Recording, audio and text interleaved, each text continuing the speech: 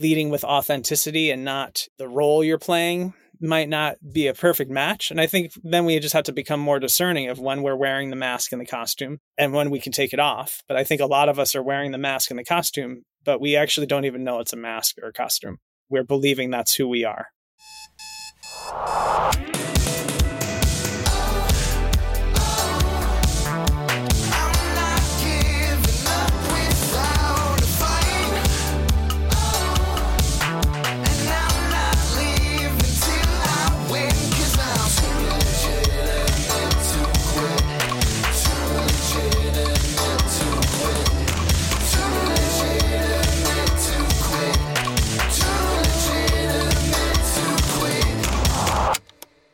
Welcome to Too Legitimate to Quit. Instantly actionable small business strategies with a pop culture spin. I am your host, Annie P. Ruggles, and my guest today is the soothing and refreshing Greg Whiting. Greg Whiting is a healer who helps leaders and entrepreneurs heal the anxiety, depression, chronic pain, and trauma they can't think or talk their way out of. He's the founder of Prisma, a framework overlaying trauma, neuroscience, and energy medicine with somatic and mindfulness-based practices. He developed this while healing his own anxiety, depression, and chronic pain rooted in trauma. This included unraveling a severe spinal curvature and standing 3 inches taller today.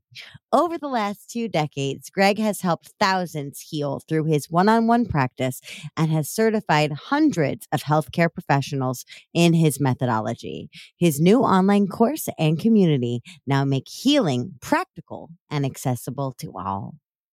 Greg, the sun is shining here in Chicago. I'm not sure. I didn't ask if it's shining in San Francisco, but it is shining here, and it's Friday, and eventually you and I are going to talk about fish.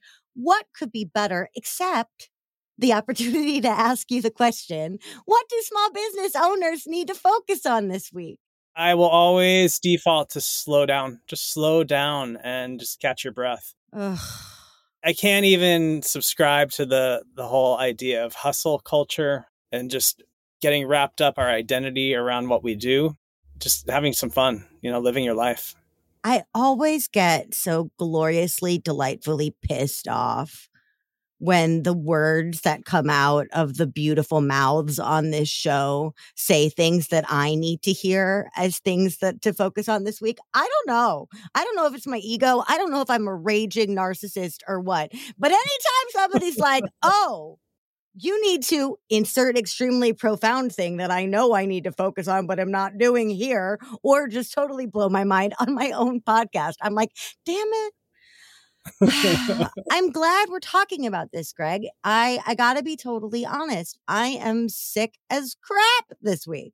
I'm glad only you can see me. I'm not normally a super appearances driven person, but I kind of have some kind of vague rodent look going on this week because I'm sick. And even with a real diagnosis and actual symptoms, I found it so hard not even to stop. I didn't ask myself to stop. I found it so freaking hard to slow down, even to just give myself the space to slow down.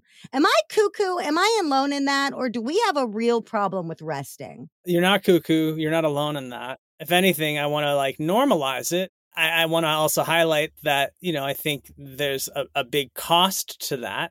I think we're at a place in our culture that there's been a lot of payoff to that, right?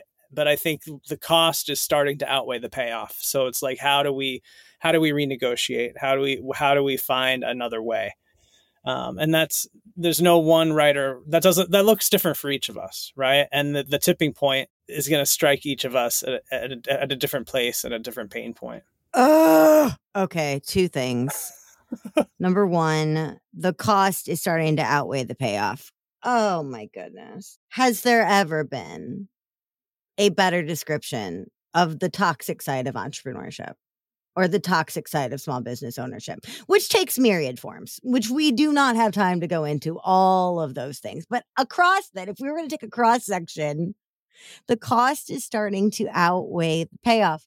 That's what happens when we undercharge. That's what happens when we adopt other people's practices that make us feel gross. That's what happens when we don't re-enroll people that are eager for it. That's what happens in all these different ways when we don't self-prioritize and we don't rest. You're right. We allow the cost to outweigh the payoff. And what really sucks is that we determine the cost and our cut of it, right? Like we're pulling the purse strings and setting the prices here. Damn it. But if we start to unpack that, it's like, how many of us have built our success from a trauma response, right? And how many of us are leading from a trauma response? And that has maybe helped us survive some really harsh circumstances, right? Some really fucked up lived experiences. So we kind of want to honor those mechanisms that have gotten us here. Right, we're alive. Right. But here is now a mess.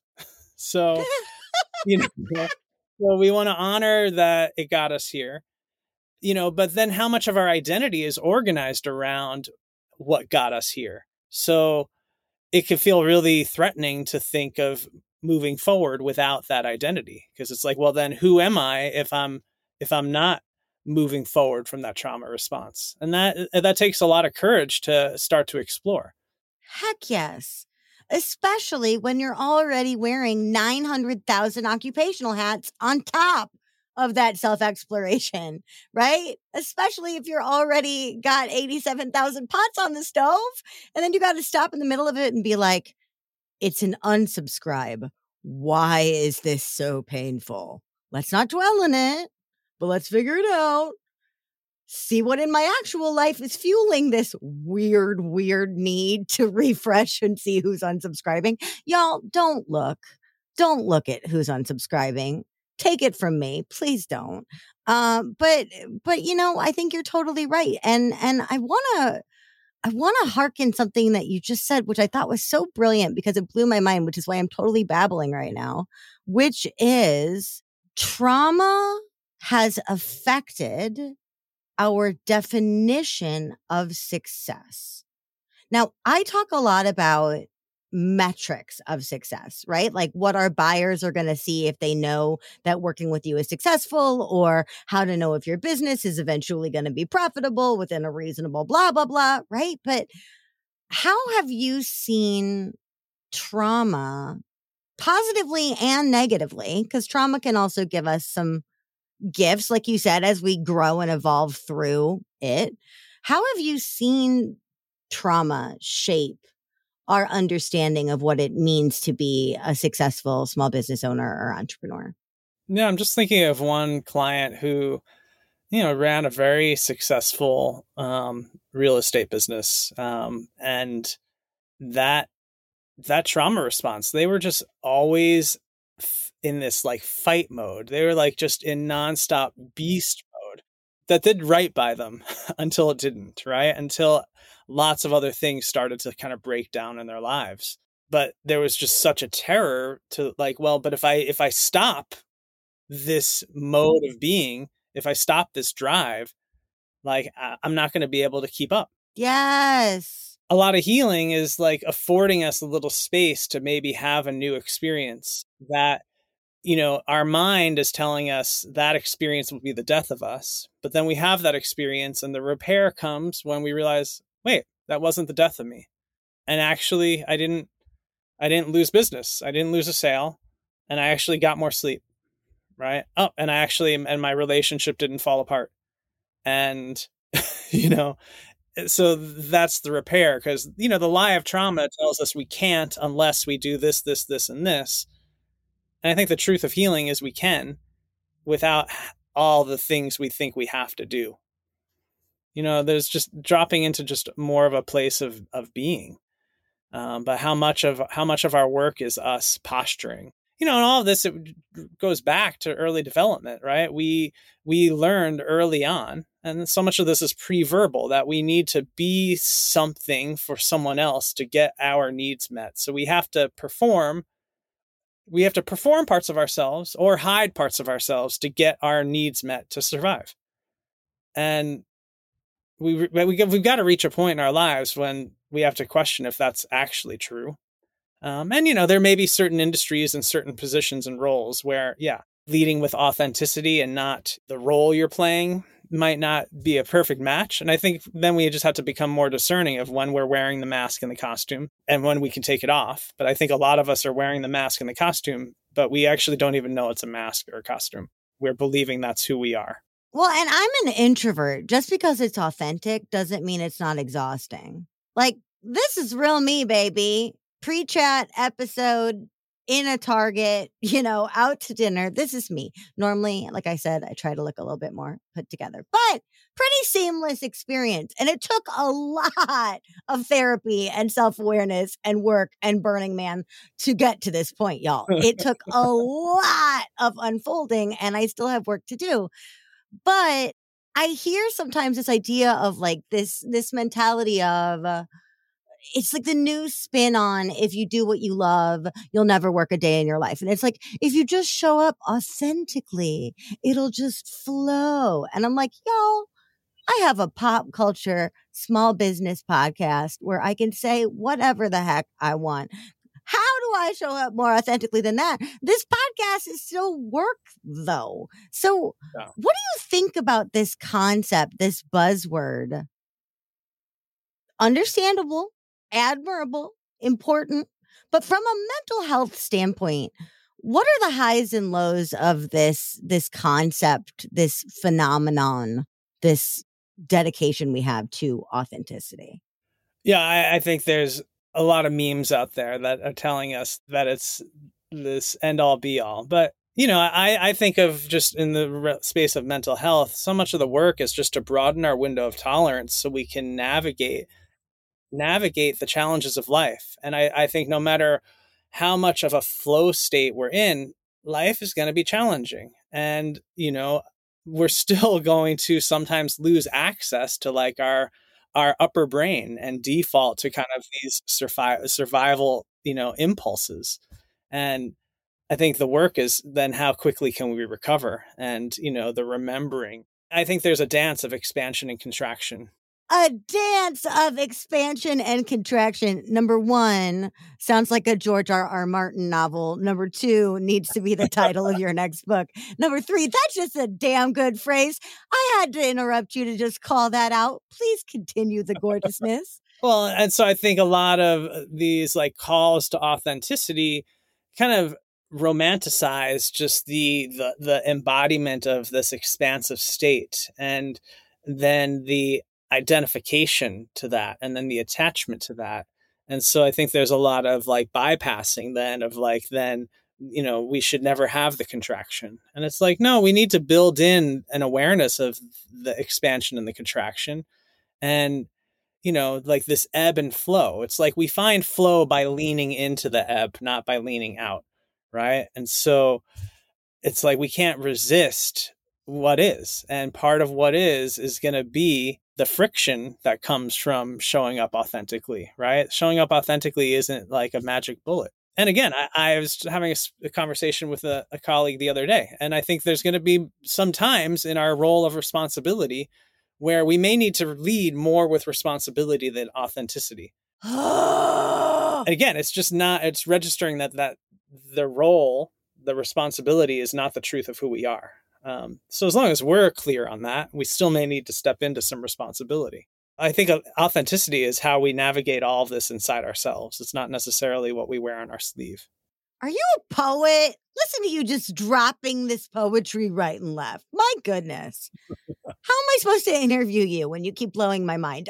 Unfair. I am really struck by this idea of responsibility. It's come up a lot in my life this year, to the point where I kind of got to recognize the pattern that I'm hearing about this a lot and yet not enough, right? Like, I'm hearing about this in circles that I trust. I hear about this from people I respect, but I'm not hearing about it on this wide scale. So earlier this year, I was fortunate enough to take a certification in a program called Trauma of Money.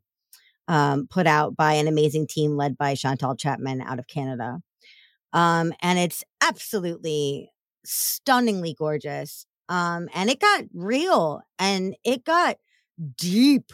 Like we were talking about it all. There were sessions about credit card repair right next to sessions about pricing and the challenges of that for descendants of slavery. Like it got intense and rightly so, but stuff was said. And the thing that came up, which I thought was really important when stuff got real, is they said, safe places are a nice dream, but you can't guarantee that. You can't promise that you're making a safe space because you cannot control every variable that would require. However, what you can do is take action to be a responsible space and to own and create a responsible space and to maintain and grow a responsible space and respond as a responsible space. And I just was so struck by that because I was one of these people out here in my membership. Oh, we're a safe place. We're a safe place for people of color. We're a safe place for trans people. We're a safe place, safe place. No, we're not. I try to be an ally. That doesn't mean I can promise you a safe space. Similarly, are you going to think what I'm giving you is authentic or not? I can at least be responsible in what I'm putting out on my platform. I can at least be intentional in that way. So all this rant to say, tell me more about this idea of emotional or mental responsibility and its importance for people that are thought leaders, new or emerging or established. Well, I think from especially what you just shared, I think it's about a feedback loop, right? And I pride myself on my capacity to, create and hold safe space. And yet that's through my lens and my definition, right? So unless I'm open to what that means for others and what others are experiencing in that space, what that is then a co-creation, right? So I look at leadership as having the capacity to regulate the collective nervous system, but that's by really deeply navigating and understanding our own nervous system and then having the capacity to attune to what's happening in, the nervous system of those, that are also present. And how do you respond to that? Right. And again, it's another dance. I think there's no one way, right? That's a delicate experience. I was once a teacher's assistant at my friend, Professor Amy Cooper. She was teaching a trauma course at the California Institute of Integral Studies. And it was that balance between, well, we have curriculum that we need to cover, but it is also curriculum that's very, is going to bring up traumatic content for folks. So how do we hold space for people's traumatic content? And how do we also share the curriculum, and really we're here to share curriculum. We're going to do our best to hold space here. And there's a tension in that. So how do we hold that tension? That's tricky business. That's tricky business. Heck yes. But that, to your previous point, is part of slowing down, checking in with yourself, checking in with it all, allowing yourself the space to function properly at a bare minimum, right? Before proceeding, before making promises, before connecting people, before all of it. All right. So you have this idea about holding space for other people's trauma. And I think that is so unbelievably key. What I'm really moved to talk to you about right now really stems from my time as a brand copywriter and brand strategist for small business owners, service providers, lots of healers, especially healers. And I know you yourself identify as a healer. So let's get real about healers and something in the healing coaching space that scares me. And I'd love to get your take on it. One of the things that I see encouraged all the time are masochistic re-traumatizing about pages where I see people answer the call. We were talking about authenticity, right? We were talking about vulnerability and bravery a bit, right? But I see these healers who are so well-intentioned and so open-hearted and also still in the process of healing themselves in many / most cases. And I see them follow the information given to them and obey the assignment as I will tell you on my about page a laundry list of all the times in my life that I have been traumatized, all the details of those traumas that I'm able to impart to you, and boundaries be damned. And I see this all the time. And so one of the things that I'm doing, it's kind of interesting with corporate people, when I look at their about pages, I'm like, show me a little more. Show me a little more. It's okay. 10% more, 10% more. A healer brings me an about page and I'm like, babe, the internet is not your therapist. Whoa. Like I admire the vulnerability here. I admire the bravery here, but I've had people name their abusers by name with photos on an about page. So whoa. Can we clarify the assignment of what it means to show up as a healer and own our story and find the joy or the value in our trauma after the fact without doing this? What the heck? Do you see these pages? Do you know what I'm talking about? Because this drives me bonkers and makes me sad simultaneously. Fortunately, I haven't seen pages to that extent. What comes to mind is I do think, and I could speak for myself. I work in this world because I've had to do a lot of my own work in this world. So I do share, I do share the wisdom that's come from my own hard-lived experience. I think the more I have mined the gold from my unresolved trauma, the more I can really just transmit the gold and the wisdom on the other side without having to get into the details, right? Yes. That's what I always tell my clients. Your details are your own. What matters is the emotional specificity or the moral. Keep going, Greg. Yeah.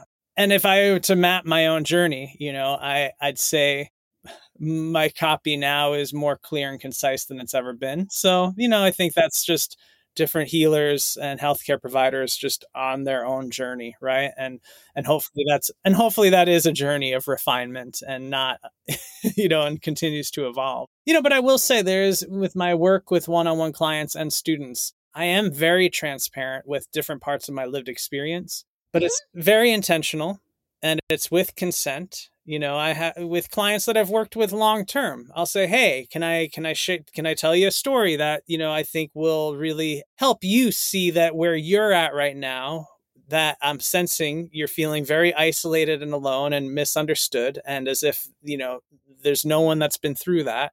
Can I share a story that can relay like, hey, like I've been there and now this is what I've gleaned from that. But again, that's always consent based, right? Even with clients who are like, no, every story you tell me is profoundly useful. You don't even have to ask for permission. I still ask for permission, right? Because the next moment they may be in a different headspace, right? And so it's always with a very clear intent. Yes. And the story then is very much about them. It's not about me at that point in time. See, but that right there is a gorgeous copywriting hack, right? Because I've also seen about pages with trigger warnings on them. And I'm like, y'all, would you feel the need to ask permission before disclosing something on your about page? And that permission extends to the reader and the other people affected by the details you share. And the other people by the details you share. That's there's brilliant. A time and a place, and sometimes there's not a time. Well, sometimes there's not a time. I mean, like I have been on so many freaking podcasts, and I will tell you straight up with brutal honesty about the times that I damn near voluntarily manslaughtered my business through various forms of overwork or neglect. Largely self-neglect. I will tell you that. And I will be brutally honest about what the rock bottom floor of failure feels like because I've been there, right? But I'm not telling you every single detail of what that struggle was like for me. And like you said, I'm teaching or sharing the lessons I learned during that. I'm sharing the emotions because emotions are what are resonant. I don't need to name my ex-lovers and their social security numbers for y'all to get to the point that I've seen some shit. Yeah. Like it, you know? 100%. And then on the flip, now things really get convoluted and messy. In that same job, in that same capacity where I was having to tell people, you do not need to name your abuser. You do not need to include photos of your abuser. You do not need to include court details about your abuser in your about page. My goodness. I also had people in that same program coming to me and saying, Annie, I don't have any trauma. Is that okay? I don't know what to write about on my about page because I don't have any trauma. What? Okay. So 2 healers without trauma. Will you please reassure them that they're still like viable, marketable healers? Please, they need to hear it from you. I think the essence of who we are. I mean, I do feel like pain can inform us, but it certainly shouldn't define us. And so I think the value of what we offer is, coming from a place of presence, right? And so then, stories become less consequential. It's really how are we holding a certain vibration, a certain energy that is calling to people, right? It's really just understanding kind of the arc of transformation or the journey that we're taking people on, right? And that's more understanding. That's really understanding who we're here to help. Yes, it's not about you. It's about them. You're brilliant. You're so good for my nervous system. I could totally see why you do what you do. There have been several times during this episode where I'll get all riled up and I'll be like, wait, breathe. So, We just let it ride like a wave. I just need to regulate. Just hold on. It's just only because I'm so excited and you're just bringing it so beautifully. And I'm just delighted to get to ask you the next question. But before I do, listener, I encourage you to join me in regulating your nervous system. You too, Greg, with just a nice deep breath.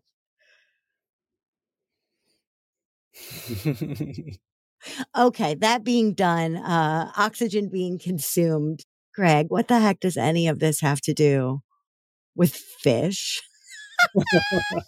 For me, fish was an entry point for my healing. Before I knew I was on a healing path, before I knew I needed the support of healing, fish was a salvation in terms of just the improvisational nature and the experimental nature. Because I look at healing as an improv and an experiment, and we're tapping into the unknown. We're broadening our capacity to live in uncertainty, right? And in doing so, we're kind of tapping into the eddies and currents of our depths and the parts of us that may be rather shallow, and the different textures that the parts of us that are shining bright, and the depths of our shadow and our darkness. And I just find improvisational music and fish has just helped me tap into and explore so many different parts of myself that and that's so much of how I work is with energy medicine, which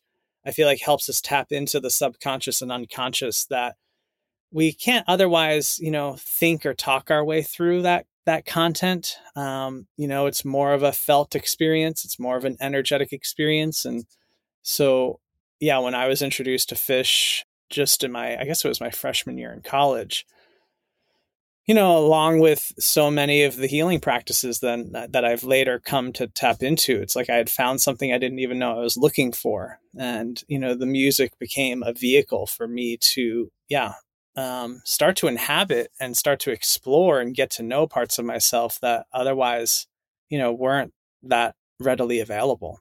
That's just freaking gorgeous. I mean, personally, so full disclosure, I have not been to a Phish show. I have heard several live tapes. I have not been to a Phish show.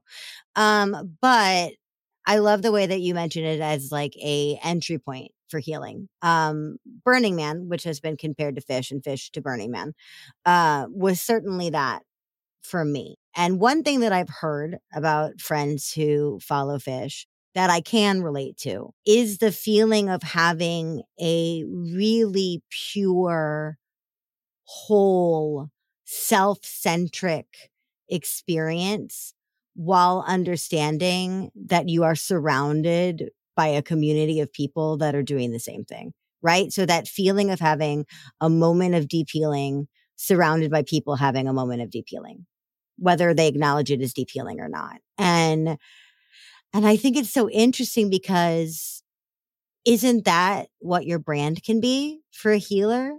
Can't it be a moment of declaration of healing for you and something that galvanizes people around you and empowers them to do the same? I just think that that's such a beautiful metaphor for what a healer's business can be.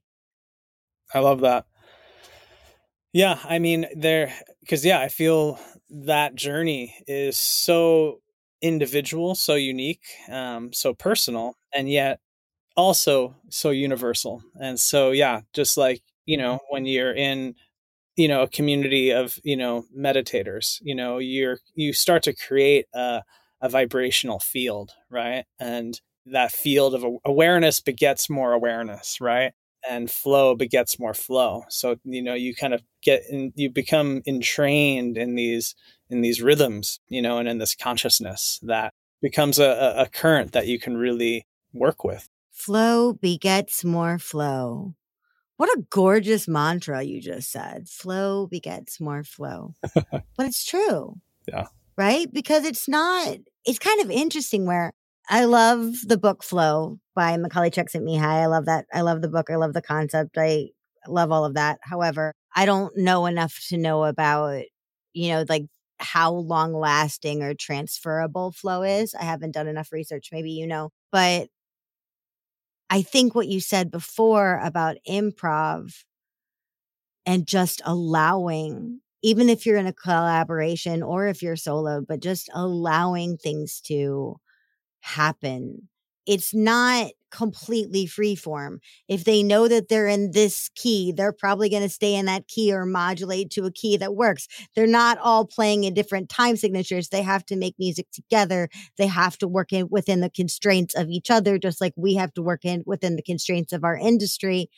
And yet, I feel after I've had or witnessed a peak flow experience, I do feel it easier to tap into that open, expansive space in myself for like weeks. Do you have that experience? Do you have this lingering flow? And how the heck do we explain that? Is it just inspiration? I'll go with that. I like that. I mean, well, for me, and I think there is something said about, why, in terms of my healing practices, why it's a practice, right? So I keep tending to that. I keep nourishing it, right? So then that kind of becomes more established as a baseline. Trauma has a certain vibrational pattern, right? And, I think then it orients the mind to the limitation of that pain, of that contraction, where healing orients our mind to kind of the vibration of possibility, which, I think, in terms of motivation and inspiration, we're often motivated to get away from pain, but we're more inspired to move towards, pleasure or to purpose, right?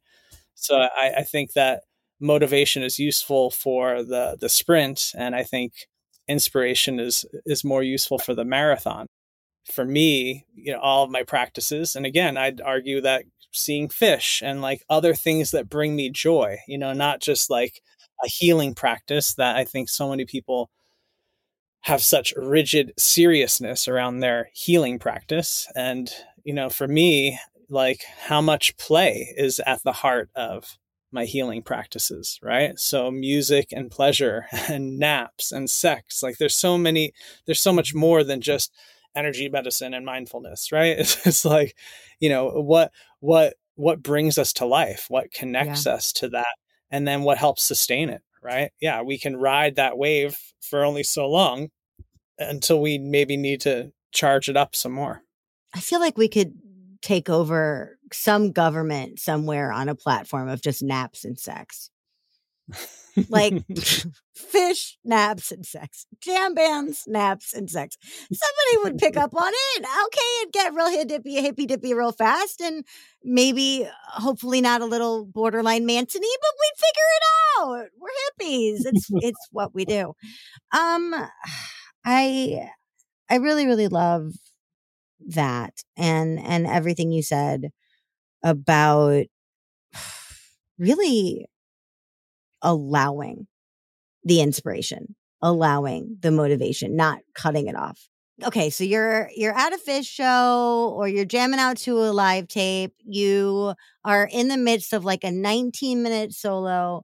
How often does Fish jam on the minor key, or how often do they get dark? Do the shows stay pretty boppy and sunshiny, or do they go there?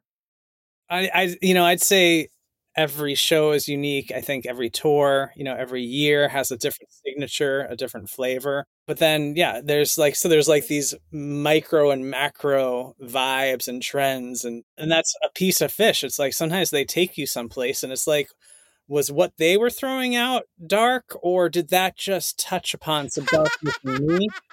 Right. But that's the beautiful thing about being in the collective too, because then you check in with your friends and you're like, whoa, like what just took place like in that Harry Hood and like set 2, like, and then you start to get some feedback. It's like, oh yeah, that was dark, and so then it's like, that's how many of us are tapping into that on the collective, but like on the, within our own lived experience.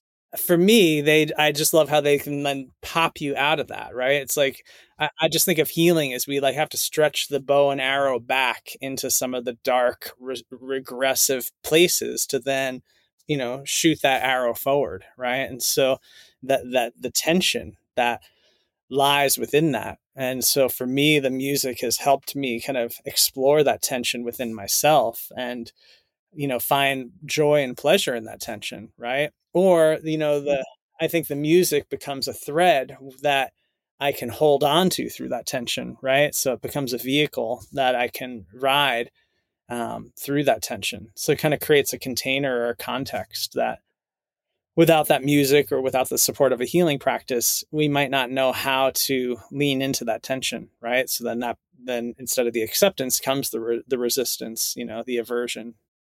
You also just modeled such a strong and beautiful coaching or a coaching technique, especially for people that are healers that also identify as coaches, where you just said, that was really dark for me. Was that dark for you? Just opening up the floor to talk about your experience. Mm-hmm. Right. And that includes the stuff in the past, like we were talking about with trauma, but also the stuff we're living right now. Right. Wow. That got heavy. Checking in. Y'all okay? Let's take a breath. That was dark for me. Was that dark for you? I love that. All right. Opposite of dark. I got 2 more questions for you, and then I'm going to send you on your jam-packed Friday. My first question for you, supplemental clarification question first, just for my morbid curiosity of shaping this question only. Do you consume dairy products? Not often, but there was some feta in a salad I had last night, but yeah, usually I don't purchase dairy. But I'm never rigid about these things. Like then if I'm on vacation and I want to have right there, you're flowing it out. Look at this. So I have no hard rules. I have certain things that are like my daily baselines. It's like, yeah, like on average, I don't eat dairy, but you know what? So it's like never in my fridge unless maybe I'm having like, friends over for a dinner and then I'll enjoy it. All right. So you can pick based on whether you're splurging or not. And you can answer this question accordingly. Okay. Doesn't matter to me if you're splurging or not. My deep knowledge of fish pretty much is wrapped up in the Ben and Jerry flavor fish food, of which many of us have consumed quite a bit. If Ben and Jerry and their infinite loveliness were going to name an ice cream flavor after you and the amount of sugar and the amount of dairy that they have non-dairy and sugar-free options, they exist. So you can pick. But if Ben and Jerry were going to name an ice cream flavor after you and your work, what would the name of that ice cream flavor be? It probably would not be the best name for ice cream. It would be kind of confusing, but I just feel like so much of the essence that comes through when I feel like my clients are just I feel like having these breakthroughs and just this reorganization from like the calcification of pain and hurt to like the openness of possibility. Um, is warm and soft. So it'd be like a soft serve, but like, like just the thawing out of the deep freeze. So like warm and soft is just. You've just started a whole new product line for Ben & Jerry's. We've skipped over the cookie dough bites that they've pulled out of the ice cream. We've now gone to melted soft serve in a cup. I love it. So if Ben & Jerry and all of our listeners need to know how to start a conversation with you, Greg, where do they go? Anywhere. GregWhiting.com, PrismaMethod.com, Greg_Whiting over at Instagram. I'm happy to talk. Folks can jump in, to an online course and community, which provides kind of a trauma and neuroscience roadmap. It provides kind of the travel companions. The somatic and mindfulness-based practices are like the GPS, and then the energy medicine is the vehicle. So I have all of that provided in an online container and community just to make healing really accessible. And I usually have limited availability for folks to work with me one-on-one, and that's a 9 to 12 month journey. So I'm always available for a conversation, just because that's where we can really see if there's a resonance, if we're on the same page. And more than anything, I think the healing work is about the relationship, less about the modality, right? So yeah, I just like to have a conversation and let's see if we vibe. Heck yes. Well, it has been such a beautiful pleasure for me to be vibing with you for the last 44 minutes. Greg, thank you so much for being my guest today. Thanks, Annie. Have a beautiful day. Y'all, I'm going to take another deep breath, and I will be back in just a second with my final thought and your homework for this week.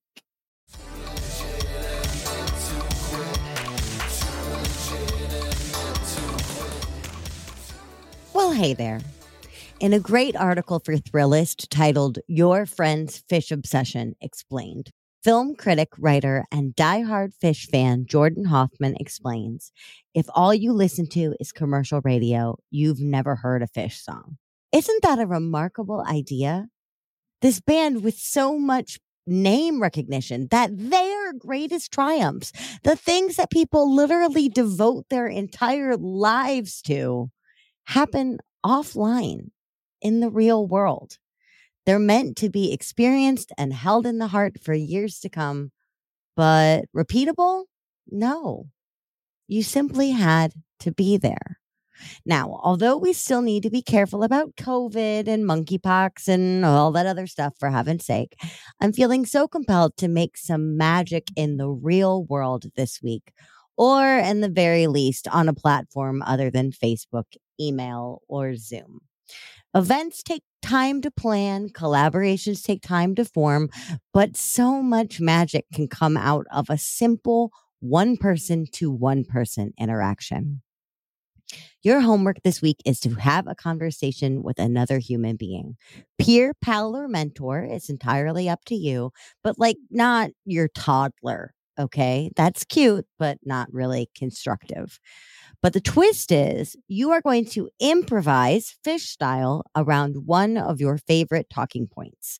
You get to say exactly one sentence and only one sentence that you have ever said before, and then allow yourself to form all new thoughts around that central pillar. It does not have to be poetic. You will be dazzled by the brilliance that just falls out of your mouth when you let yourself go in to a blissful, ranty flow. Seriously, 90% of my clients' books have been named this way. It just falls out of you. What you say also doesn't need to dazzle or appeal to the masses, commercial radio style. Remember, this is fish. Find a genuine way to make one point to one person. And then, for heaven's sake, step back, take a deep breath, and listen truly and fully to their response.